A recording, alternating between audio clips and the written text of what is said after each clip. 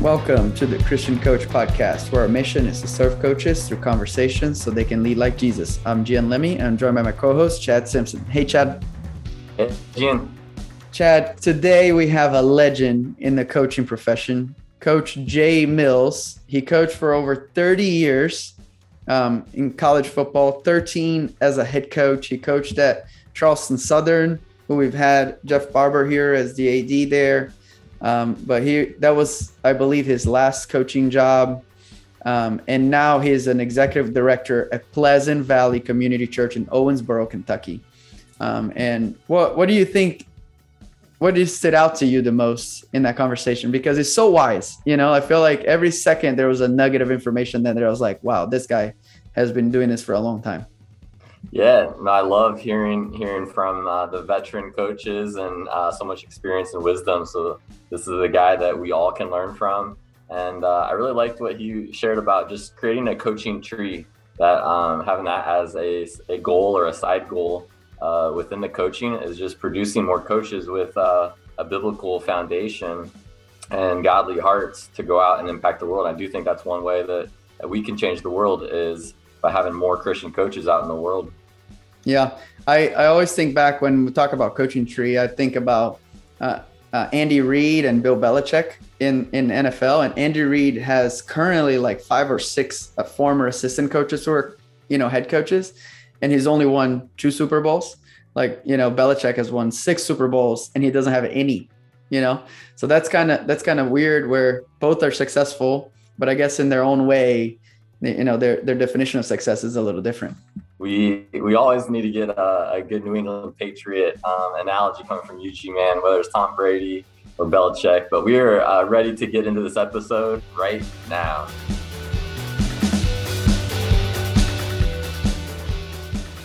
Coach Jay Mills, thank you so much for coming on the Christian Coach Podcast. We've been trying to schedule this for quite some time now, and I'm so thankful we're able to make it happen.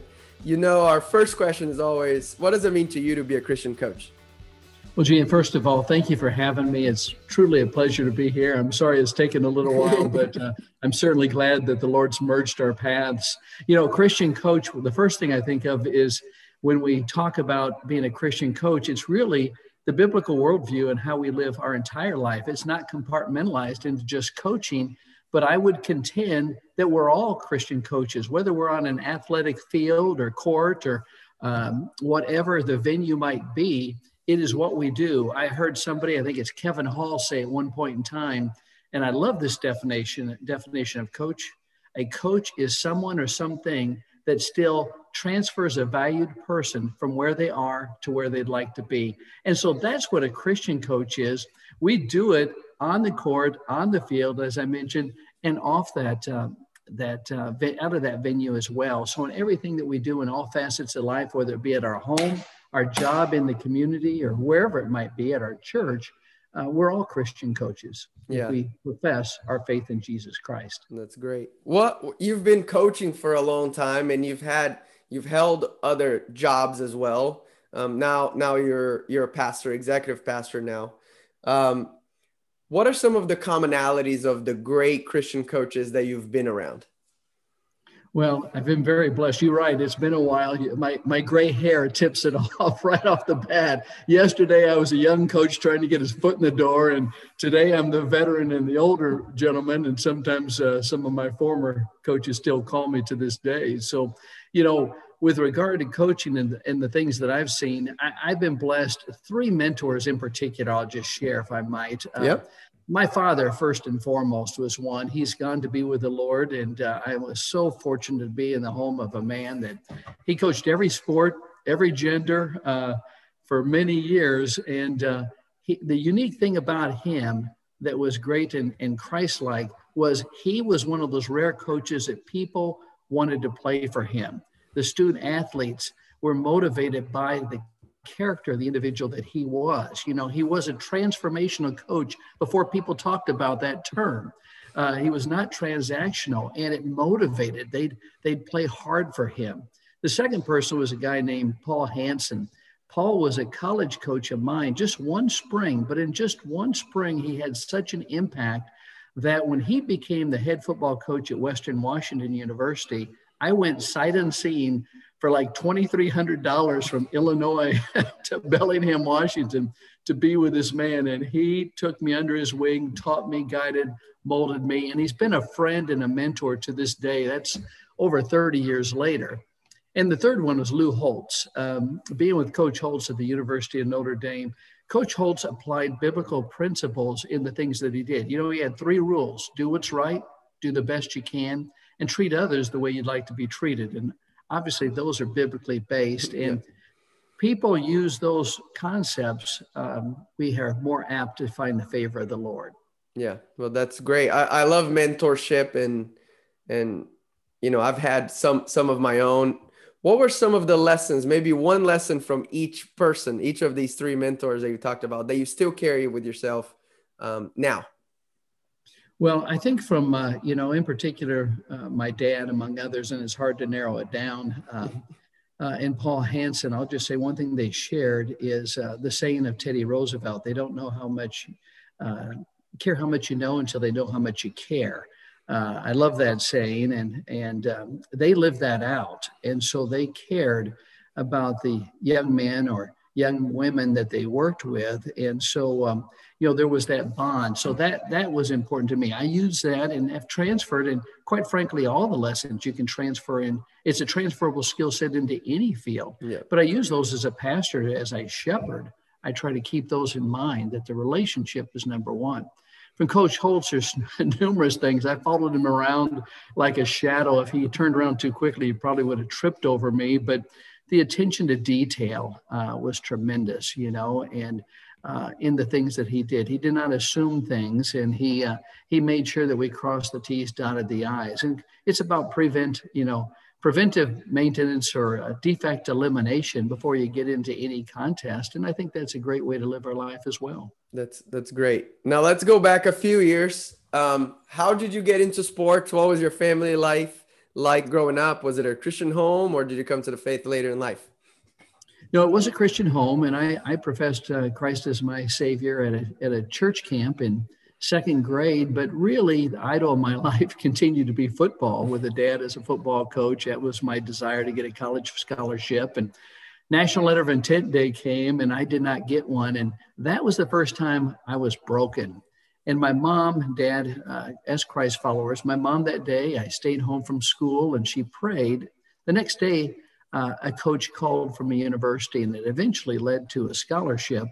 But a couple of years later, I tell people my dream became my nightmare, and I gave up that scholarship. And the day after I gave up that scholarship, I got a call asking me, local high school, if I'd be interested in serving as their offensive coordinator. The coaching staff at the university had recommended me. And this is before Blackaby and King wrote Experiencing God. And so, you know, but already I was seeing markers. And I said, this could not be a coincidence that the day after I don't get the scholarship, I get this call. And the day after I give that same scholarship up, I get this call. So I went to listen to the individual. And probably the biggest difference is my heart changed. I began chasing after God in college. I became involved with Campus Crusade for Christ and Athletes in Action.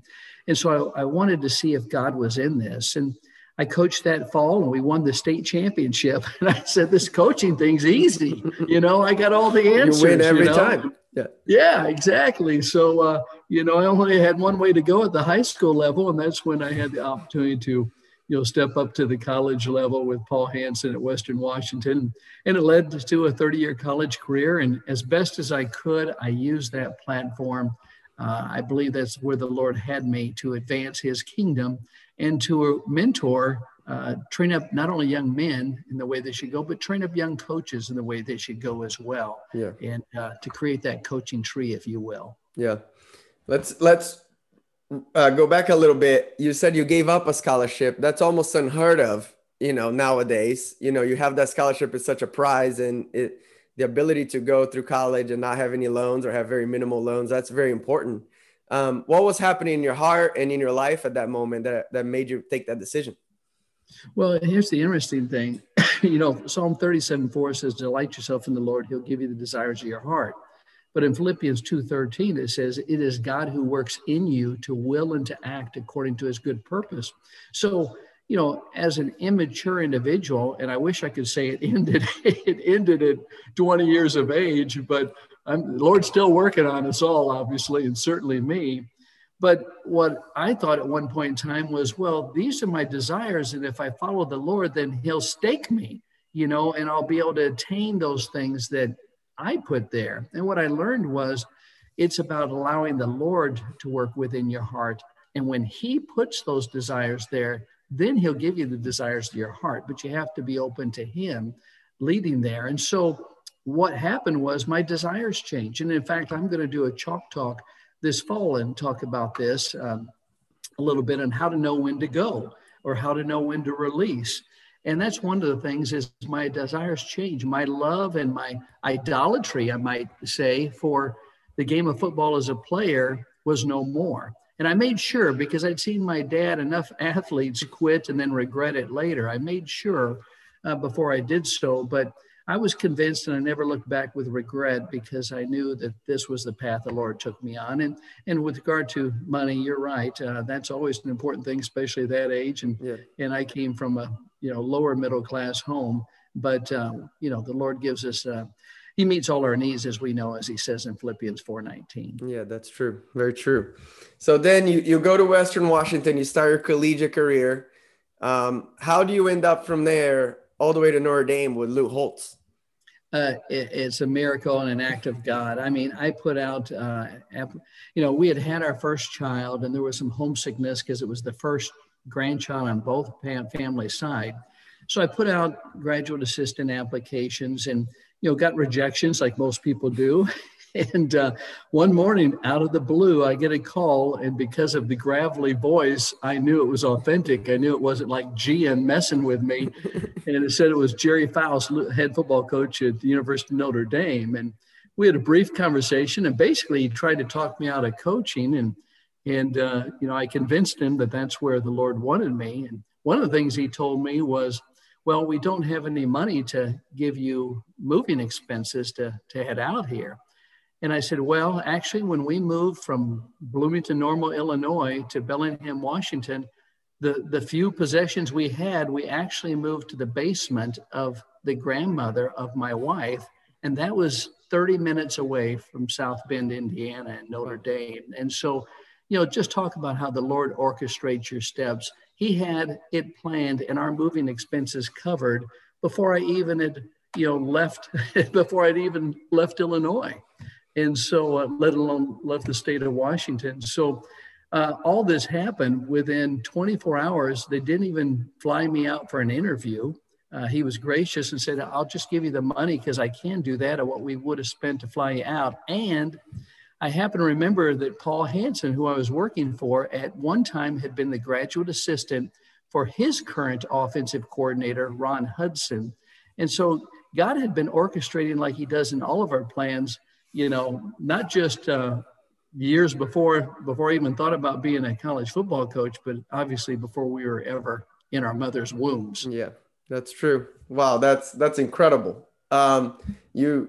You mentioned your wife a little bit. So I want to shift gears and talk about maneuvering college coaching and family. That requires some balance. Some coaches don't like to say there's balance. There's just seasons. What's your view in maneuvering family and coaching? Well, here's the first piece of advice that I would give any young family that's making a move professionally, which of course we do as coaches. A lot of people think that, well, you wait till the end of the school year before you move your family so the kids can finish the school year. My folks did that, and it's logical. I mean, I think everyone's had that thought. What it made for was a very lonely summer when I was a child because I knew nobody at the new place that we moved to. And so intentionally, I always moved the family during the school year. And they were able to transition well academically.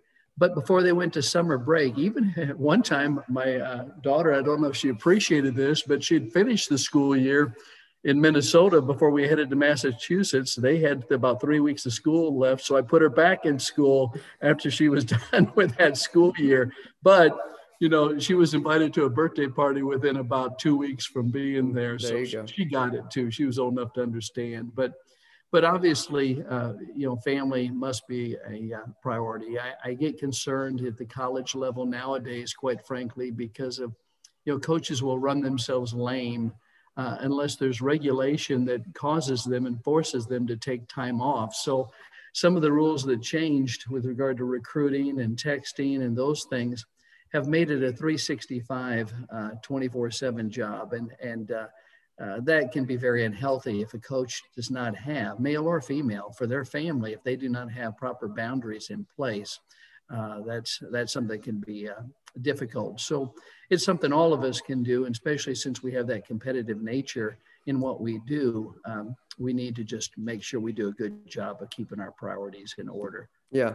What kind of conversations did you have with your wife before every move? Go ahead. Okay, I'm sorry. Well, when I met my wife in Charleston, South Carolina, one of the things I told her is it was more like a business meeting. I let her know that, hey, here's what can happen and such. And I told her, personally, as well as professionally, you cross me off the list if you like. I'll cross myself off the list if it's not a fit. And we went from there. And it wasn't romantic maybe, but it was practical. And, her heart, I told her, I said, one moment we can be in Charleston, the next moment we could be in, California and such. And she, her response, and she was genuine, was, I'll go wherever the Lord leads. And I trust you as, the head of our household, that you will follow Christ's guidance as well. And then my move became one professionally. I went from being a college coach into ministry. So we never moved when we moved from Charleston, it was to Tennessee, and then Tennessee to California, California now to Kentucky and such. But I kidded her because it got to be cool one day in Charleston, and she was shivering as I dropped her off to church that morning. And I said, well, I guess we'll never go to the University of Minnesota. And she, as she quaked, was quivering, she said, I'll go wherever the Lord leads. And she has. And so that's the key, because whether it's coaching or as a pastor in ministry or whatever we do, it's a partnership, no question. Yeah, that's good. Some good tips there. Because I always thought maybe just wait until the kid is done with school, but that makes sense. I was an exchange student in Connecticut. I'm originally from Brazil, and I moved to Connecticut by myself to stay with a host family. And I got to the host family about a month before school started, and I completely agree. I was by myself the whole time, and the family has work, right? And they had some kids that were home, but there was the language barrier. I didn't speak much English. They didn't speak Portuguese. And so the interaction with the family at the beginning was kind of rough. But once school started, then you start building community, you start building friends, and then it becomes much easier. So that's a good lesson. I had never thought about that. My last question is, you coached in the same institution for how long? 30 years? The longest place? Yeah, the longest place. Where was 10 it? years, Charleston Southern, 10 years. 10 years, right? So was there something that when you started coaching at Charleston Southern, you thought was correct, and then you changed your mind on by the time you retired? Oh, absolutely.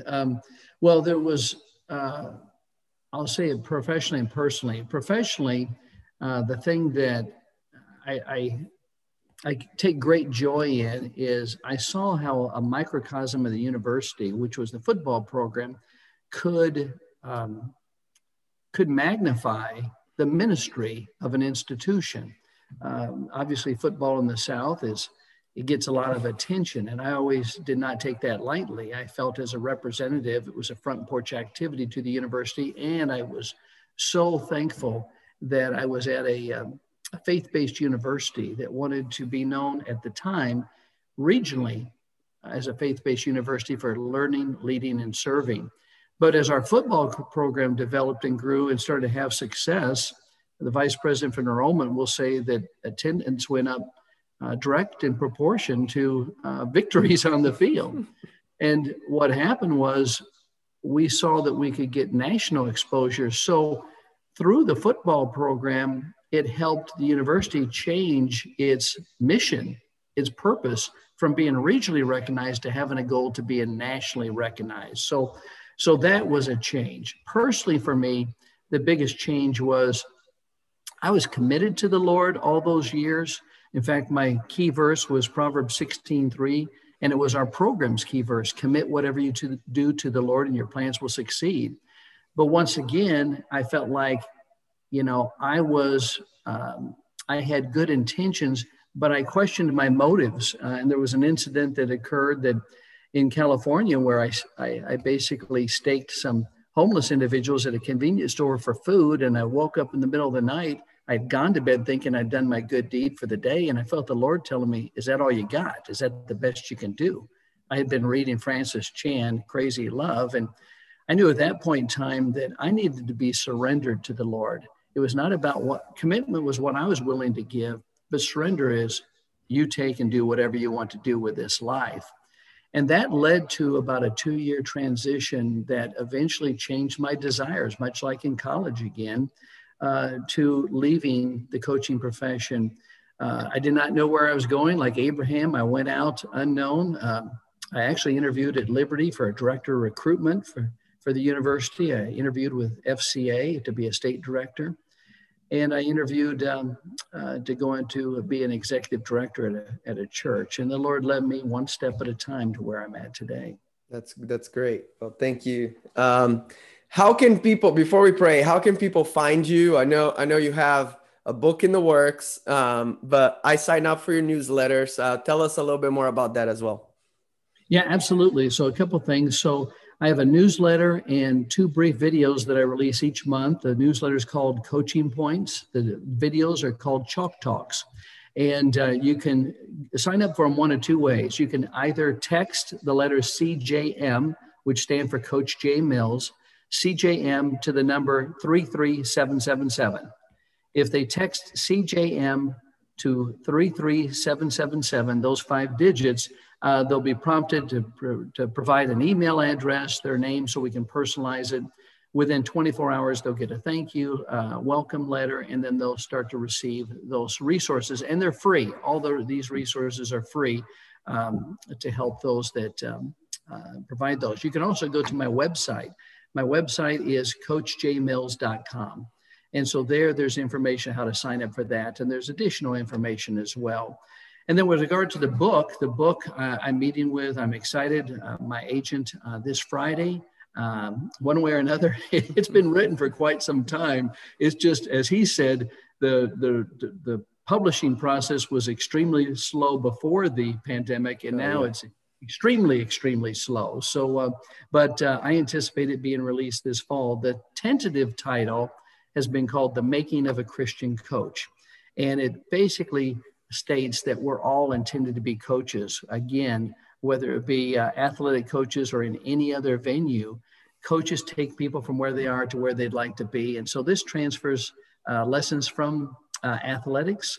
It shows that coaching is a metaphor for discipleship and a leadership model, and helps people grow upward, outward, and onward. Yeah. Well, that's great. That's great. We'll link those to the show notes as well. Coach, how can we be praying for you?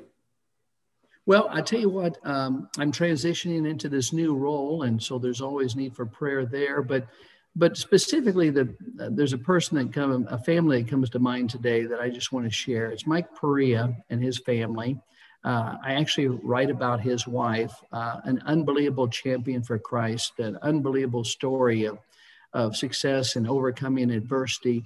And she passed away this past weekend to cancer after an unbelievable battle. She was given a couple months to live, and she nearly made it 14 years. And I never saw this woman waver. And from her, I received more than I ever got. As I was shepherding her, she was really shepherding me. And this family obviously is, they know where their mother is. They've grown in unbelievable ways because of this adversity they've gone through over these years. They're strong in their faith. But this weekend, they're going to have a celebration life for her. And her prayer would be, and their prayer would be, that as people hear this story, and there'll be many people that come out for this, that lives will be changed for eternity from this event this weekend. That's great. All right, let's pray. Heavenly Father, thank you so much for this day. Thank you for bringing Coach Mills here. Thank you for his faithfulness in every step of the way of his career, Lord. And now as he takes an executive pastor role in Kentucky, Lord, I pray that you continue to guide his steps as he transitions, Lord, and that you be with him and his family, that you be the support system that he needs in order to impact lives in a different arena now, Lord. I also pray for Mike and his family as they lost his wife recently, Lord, that her battle against cancer will be an encouragement to others, Lord, that you are in control of our lives, and that many people in the celebration ceremony coming up, that you will touch their hearts, that you will change lives, Lord, and that you will bring more people into your kingdom because of it. Lord, thank you again for this conversation, and we dedicate this day to you. In your name I pray. Amen. Amen. I love that interview with Jay Mills. So thankful for him to come and share on our podcast, and excited for his book to launch, and love for you to share a little more details. But for me, Gene, as I think back on this interview, I love the quote he shared at the start, just how a coach transfers a valued person from where they are to where they want to be. Yeah, Chad, it was really, really thoughtful conversation. As I was talking to him and live taking notes, like my hand was moving so fast because I almost wanted to write down every sentence that he spoke, because so much wisdom there. And I do agree that quote is really good. And I really like the word valued. You know, it's not just a person. It's not just another athlete. It's a valued person. And if we're proclaiming to be Christian coaches, that's an image bearer of God right there. And I really like that. Another one I liked was his tip for moving with young kids in the family, and how you should do it in the mid-season so that the kid automatically has friends. I thought that was really good. And then Chad, I asked him 2 extra questions after we prayed. And the questions were, what are some transferable skills between pastors and coaches? And then also, how can we be goal-oriented without overstepping God's will? And he had some great answers for that. If you guys want to listen to that, to those answers, go on Patreon on our Christian Coach community. We just lowered the price in half for everyone now. So now it's just the cost of 1 Starbucks coffee, Chad, which everyone can do that. So Chad, it was great talking to you. I always love seeing you, speaking with you, doing life with you. We're going through life through the same time. And I'm so encouraged by your mission work now with AIA tennis.